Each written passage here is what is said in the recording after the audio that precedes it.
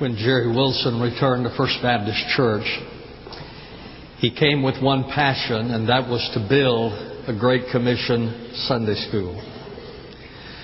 Both he and I believe the best and most lasting way to build a great church is through the Sunday school program.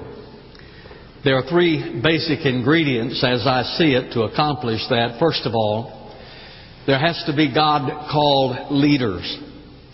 The Bible says in Hebrews 5:4, no one takes the honor to himself, but receives it when he is called by God. Moses effectively led the people of Israel out of Egyptian bondage because he was called by God to that task. Now, you recall, of course, that he did not want to do that. In fact, he said, why should Pharaoh listen to me? And he said, God, Aaron is really a better speaker than I am. I'm not a good speaker. And so Moses did not want to do what God called him to do, but God nevertheless had called Moses. So there was that sense of strength in his life because he was called by God.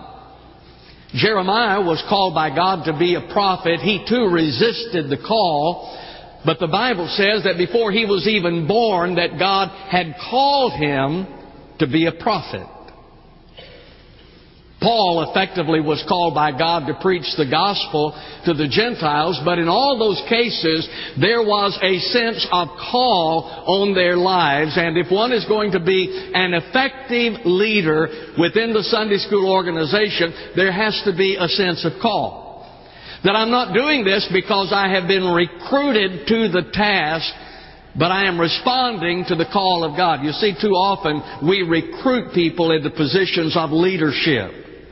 And then when it gets a little tough, we have to re-recruit them because they are no longer there.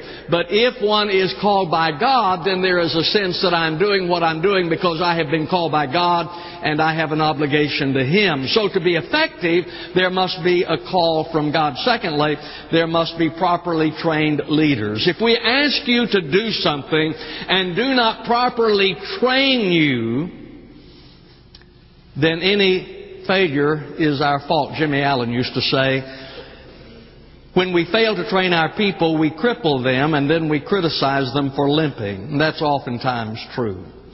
So if we are going to be effective, we must sense a call from God that God has called me to this, that I am responding to His call and that I am properly trained. And then thirdly, that there is regular planning. Every department ought to have regular planning meetings. I don't think any of us would expect the Gamecocks to show up on Saturday without any plans for the game.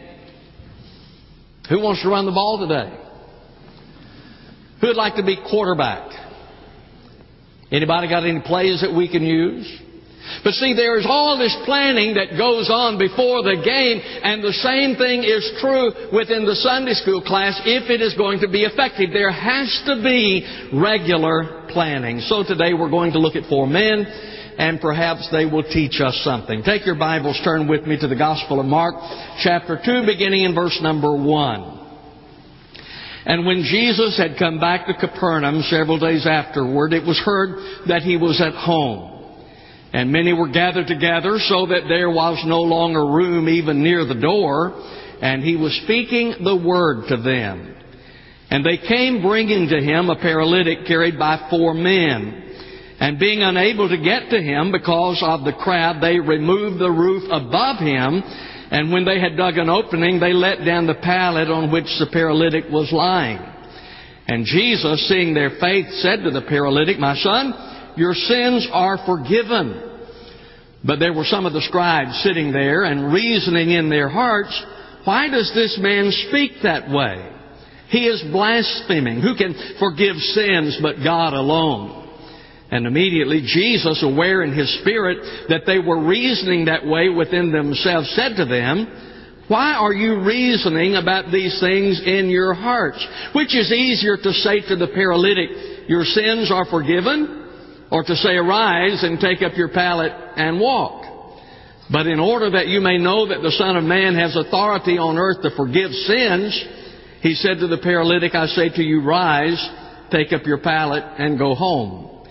And he rose and immediately took up the pallet and went out in the sight of all, so that they were all amazed and were glorifying God, saying, we have never seen anything like this. I want to share with you today 3 thoughts as we look at these men and as we talk about building a Great Commission Sunday school. How do we do that? Well, first of all, we focus on others. Now look at verse number 3. And they came bringing to him a paralytic carried by 4 men. So as we look at these 4 men, I want you to see that they focused on the need of their friend. And his situation was helpless. The Bible says that he was a paralytic, which means that he was paralyzed. One commentator said that possibly it was the result of a stroke. Now, we don't know. We can speculate. We have no idea why the man was paralyzed. But we do know this. He could not come to Jesus on his own. He was helpless to get there on his own. He had to have someone help him get there. Not only was he helpless, but he also was hopeless. Folks, I was thinking about being hopeless, and I suppose that is the most depressing state in which one can enter. I remember when I was in college, I had a professor who said, as long as there is light at the end of the tunnel, you'll be all right, no matter how dim it might be. But if there is no light, if there is a sense of hopelessness, then there is despair, and you won't be all right. Orison Martin wrote, there is no medicine like hope. No incentive so great and no tonic so powerful as expectation of something better tomorrow. You see, hope is our medicine, but hopelessness is our disease. And as I look at this man, not only was he helpless to come to Christ, but he was also in a sense hopeless because he was never going to get better. He was doomed to this kind of life. He was hopeless. You remember the story in John chapter 5 about the man at the pool of Bethesda? And periodically an angel would come down and stir the waters, and the first person who was in the pool was healed. Jesus came by one day. There was a man there. He had been there for 38 years. And Jesus said to him, do you want to get well? And the man said, sir, I have no man to put me into the pool when the pool is stirred up. But while I am coming, another steps down before me. He said, Jesus, my situation is hopeless. I've been here for 38 years. I want to get in the pool. I want to be made well. But someone else always gets there first. And he was in a state of hopelessness until Jesus healed him. My friend, do you understand that you live in the midst of people who are hopeless? Do you understand that? That there are people in your family, there are people in your neighborhood, there are people at your place at work who are living lives that are hopeless. And we have been given the assignment and the ministry of hope. That's what we are as the church. We have been given the ministry of hope. And we give people hope concerning forgiveness of sin. That they can be forgiven, that they can become a child of God. What can wash away my sin? Nothing but the blood of Jesus. What can make me whole again? Nothing but the blood of Jesus. That is our ministry. We give people hope that they can be forgiven of their sin regardless as to what their sin is. We give them hope concerning life. Jesus said, I am the way, the truth, and the life. He said, I have come that you might have life and that you might have it abundantly. Folks, there are so many people around us who are despairing in their lives, and you and I have the message of hope that they can have life. We give them a message concerning their family of hope, regardless as to what your child is doing, regardless as to what this family member is doing. You can have hope in Jesus because He can change things. That is the message we have to proclaim. We give hope for eternity. Paul said, believe on the Lord Jesus Christ and be saved. The world needs the hope that comes from Jesus. But who gives it to them? Those who believe it. You'll notice there in verse number 5, and Jesus seeing their faith. You see, these men brought their friend to Jesus because they believed that Jesus could make a difference in his life. Had they not had that kind of faith, they would never have made the effort to bring their friend to Jesus.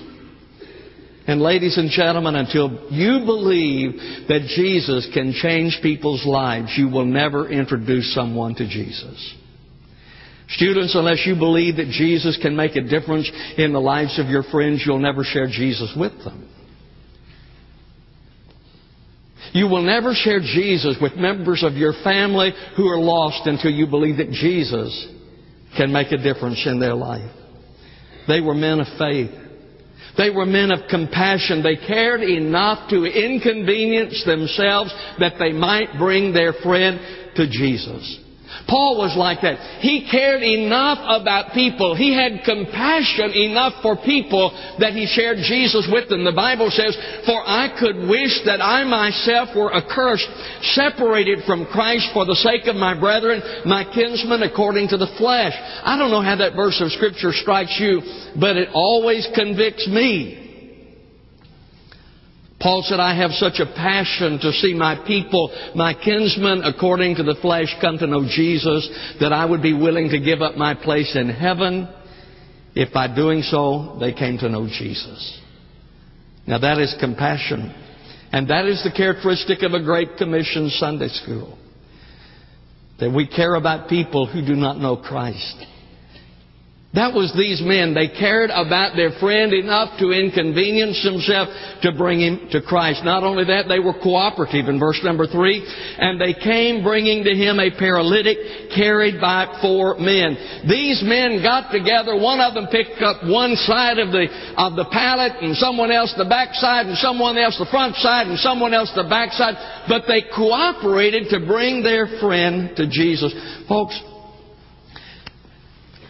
we are going to have to become more cooperative if we're going to make an impact for Christ. And far too often within the church, we divide over minor doctrinal issues while we allow the world to go to hell and say absolutely nothing. We're going to have to cooperate more. We're going to have to join hands with people who believe that Jesus Christ is the Savior, that He is the Son of God, that He is the only way of salvation. We have to join hands and cooperate with others if we're going to make an impact for Christ. Paul said in 1 Corinthians 3:6, "I planted, Apollos watered, but God was causing the growth." You see, we work together. Someone witnesses, someone visits, someone invites. But we work together to reach people for Christ. Not only that, but they were creative. Look at verse number 4. Being unable to get to him because of the crowd, they removed the roof above him, and when they had dug an opening, they let down the pallet on which the paralytic was lying. Paul said in 1 Corinthians 9:22, "I've become all things to all men, that I may by all means save some." I enjoy being around people who are creative, who are willing to color outside the box. And I look at these 4 guys trying to get their friend to Jesus. Couldn't get him there, so they said, "Let's take him up on the roof and remove the roof and let him down." I'm not sure that would happen in a Baptist church. Because we're not going to remove any roofs until we know who's going to pay for it. Can you imagine a committee getting together and saying, "Why don't we just take the roof off and let this guy down?" Ain't no way we're going to do that. Somebody's got to pay for that roof. But these men were willing to do whatever it took to get their friend to Christ. A creative ministry. When Linda and I a few years ago were in Alaska, we visited with the churches in Alaska. And one of the ministries they did that was intriguing to me was a roadkill ministry. And when they heard about a moose or something that had been run over, they would go out and get the moose, take it to the refrigerator, and then that became something that they would use to minister to people who were hungry. Say, "Well, I don't want any roadkill." Well, that's fine. Some people out there did. It was a good ministry. You see, folks, we have to be creative to reach people. We have to be willing to look at things a little bit differently if we're going to reach people for Christ. Another characteristic of these men is that they worked. They carried Him. They tore off the roof. They worked. Are you willing to work to reach people for Christ? Are you willing to work to build your Sunday school class?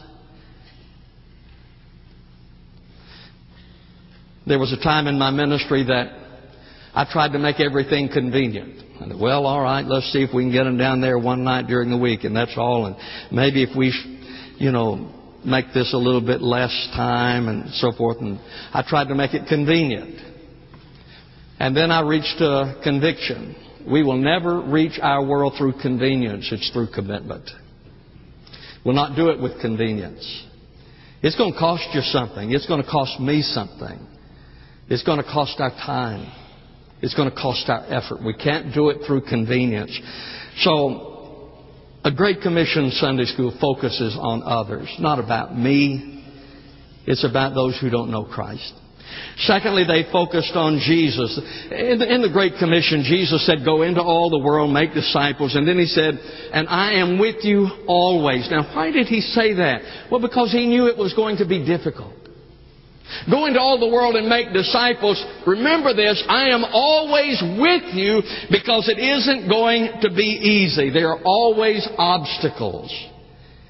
And there were obstacles in this story. First of all, there was the crowd in verse number 4, and being unable to get to Him because of the crowd. You see, there was a crowd that had gathered around Jesus, and that made it difficult for them to be able to bring their friend to Christ because of the crowd. Many times it is the crowd that keeps people from Christ.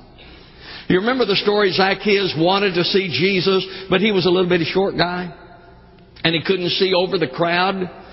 That was the reason that he climbed up in the sycamore tree, because he couldn't see Jesus otherwise. You remember the story of the woman who had the issue of blood, and she wanted to come to Jesus, but she couldn't get to Him because of the crowd, and so she had to make her way through the crowd to get to Jesus because it was separating her from Christ. I believe that there are some of you who desperately want to know Jesus as Savior, but because of the crowd, you have a real struggle this morning. I would like to become a Christian. I'd like to know Christ. I would like to experience His forgiveness. But all these people are here. And that is the thing that Satan will speak to you about, to keep you from Christ. Sometimes it's peers that keep us from Jesus. That was true with Bartimaeus. When Bartimaeus, a blind beggar, was sitting outside the city of Jericho, and Jesus came by, and Bartimaeus had heard about Jesus, he began crying out, Jesus, Son of David, have mercy on me. And those around him said, be quiet. Don't call attention to yourself. Sit there, be quiet. But the Bible says that he cried out all the more, Jesus, Son of David, have mercy on me. Folks, there are some of you, and God will speak to your heart about becoming a believer, but because of peers, you're tempted not to. I understand that. When God called me to preach, the greatest struggle I had was, what would my friends at work think? I had not always lived in a way that would suggest that I was supposed to be a preacher. And when God was dealing in my life, the big struggle I had was, what will people think? What will my friends think? And sometimes it's peers that keep us from Christ. Sometimes it's religion. In verse number 6, but there were some of the scribes sitting there and reasoning in their hearts, why does this man speak that way? He is blaspheming. Who can forgive sin but God alone? Now, the paralytic couldn't get in, but the Bible says the scribes were there. The religious people were already there. You see, they had gotten there early, got good seats. Now, they were not there to worship. They were there to criticize. So they got there early to get good seats that they could criticize what was happening. And they criticized the message of Jesus. You'll notice in verse number 7, why does this man speak that way? The message of Jesus was under attack. Why does he speak this way? Criticize the message. Bob McAllister, one of our members, I don't know where he is today, probably home in bed, but at any rate, he recently presented a paper at Oxford University, and he was telling me about his experience there. And he said, even my non-Christian friends value or believe in the Judeo-Christian ethic. He said, but not over here. He said they reject the deity of Christ and they laugh at the Holy Spirit. Ladies and gentlemen, the message of Jesus Christ being the Son of God is under attack. It is criticized, and it was criticized then. They criticized the message. They criticized the method. In verse number 7, He is blaspheming. Who can forgive sins but God alone? So they didn't like the message that He was proclaiming. They didn't like the method that He was using. Dwight L. Moody, an evangelist of some years ago, was confronted by a man who told him once that I don't, because he gave an invitation. He said, I don't like your method. He said, I don't like the invitation that you give. And Mr. Moody said, well, I don't particularly like it either. He said, what method do you use? And the guy said, well, I don't have a method.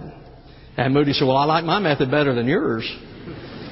But there are always those people, and it especially comes from the religious, especially from the church, that they criticize the message and then they criticize the method.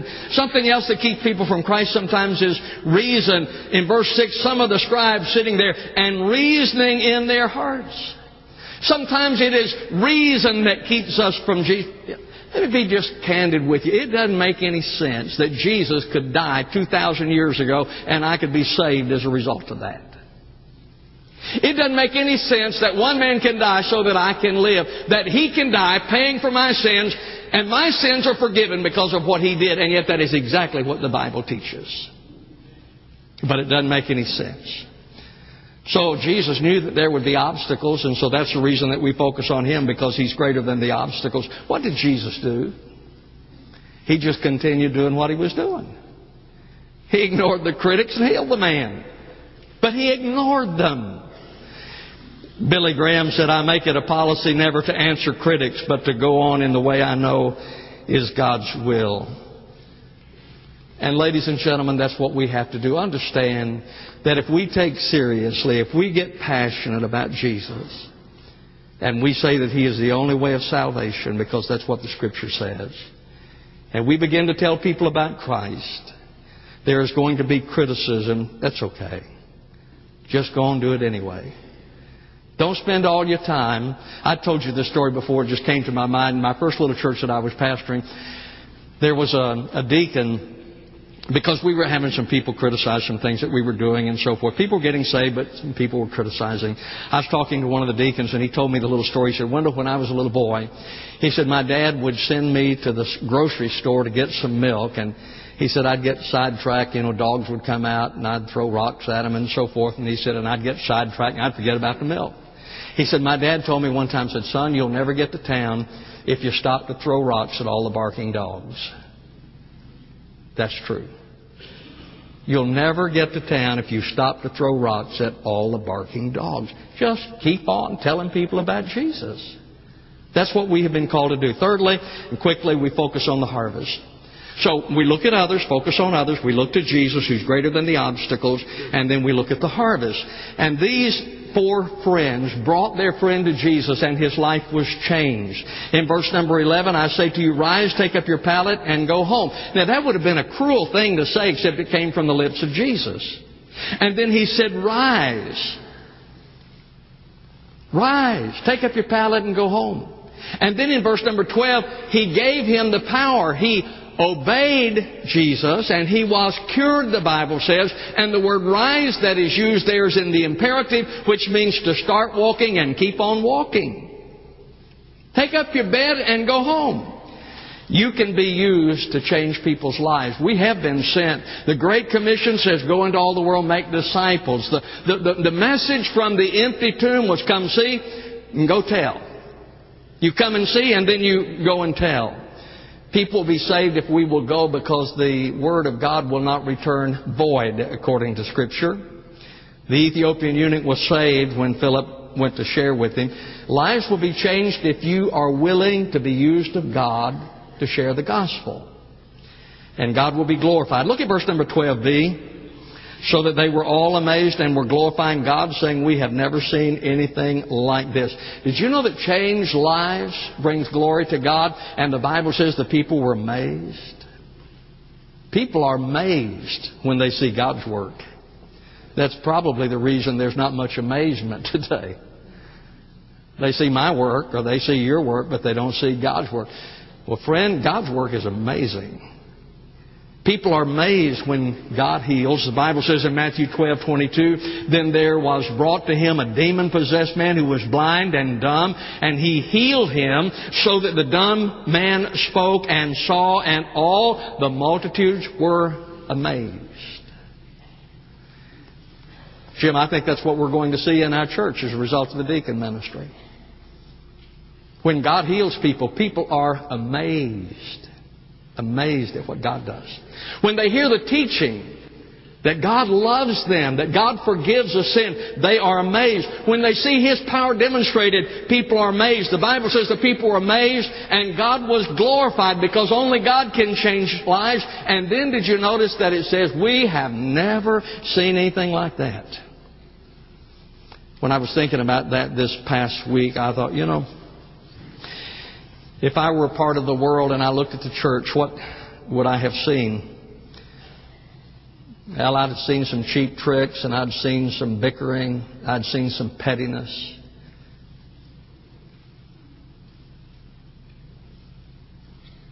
But when people see the move of God, they say, we've never seen anything like this. That's my prayer at First Baptist. When people look at this church, they say, I've never seen anything like that, because they see God. When they look at you, they see the Lord, a reflection of the Lord. Let me conclude very quickly. How can we have a Great Commission Sunday school? Number one, focus on others. Now listen very carefully, and I'm finished here.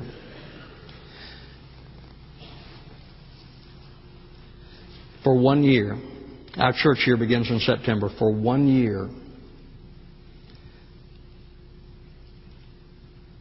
I'm asking you to forget about yourself and focus on others. Forget about what I like, what I don't like, and focus on others for 1 year. I believe that if we do that we'll become so pleased, so excited, that it'll become a way of life for us. Focus on others. Number two, focus on Jesus for 1 year.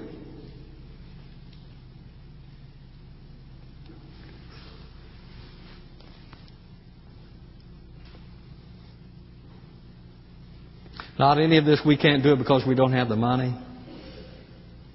We can't do it because of this or that. But we simply ask the question, Jesus, what do you want us to do? Because He's greater than any challenge we face. For 1 year, focus on others. For 1 year, focus on Jesus. Jesus, what do you want us to do? Number three, focus on the harvest. I believe that during this 1 year, we can see our attendance increase by 10%, that we can see over 100 people come to know Jesus and be baptized, and our lives can be a reflection of Him. If we'll focus on others, focus on Jesus, and commit ourselves for 1 year. That's what I'm asking you to do. Will you do that? I'm not asking you to respond right now because I want it to be between you and God. Will you do that? 1 year. Focus on others. Focus on Jesus. And you'll be surprised what God will do in your life and in my life. Our Father, we come to a challenge today that I pray each one of us will seriously consider. Lord, it's so contrary to our nature because we're mostly concerned about what I want, what I like. But Father, I pray that we might see others who need You and that we'll give our lives to sharing the good news with them, giving them a message of hope. Father, I pray even today that there are some who need to come to know Christ as Savior, some who need to join this church. But they're intimidated by the crowd, and I pray that You'll give them a sense of courage. And Lord, today that they simply will be obedient to You. Bless this time, I pray, in Jesus' name. Amen. In just a moment, we're going to stand. The choir's going to sing. It's a time of invitation. If you're here without Christ today, would you come and give yourself to Him? If you're looking for a church home, our doors are open to you. We'd love to have you to be a part. Would you come today? Stand with me, please, as the choir sings. You come, and I'll greet you as you do.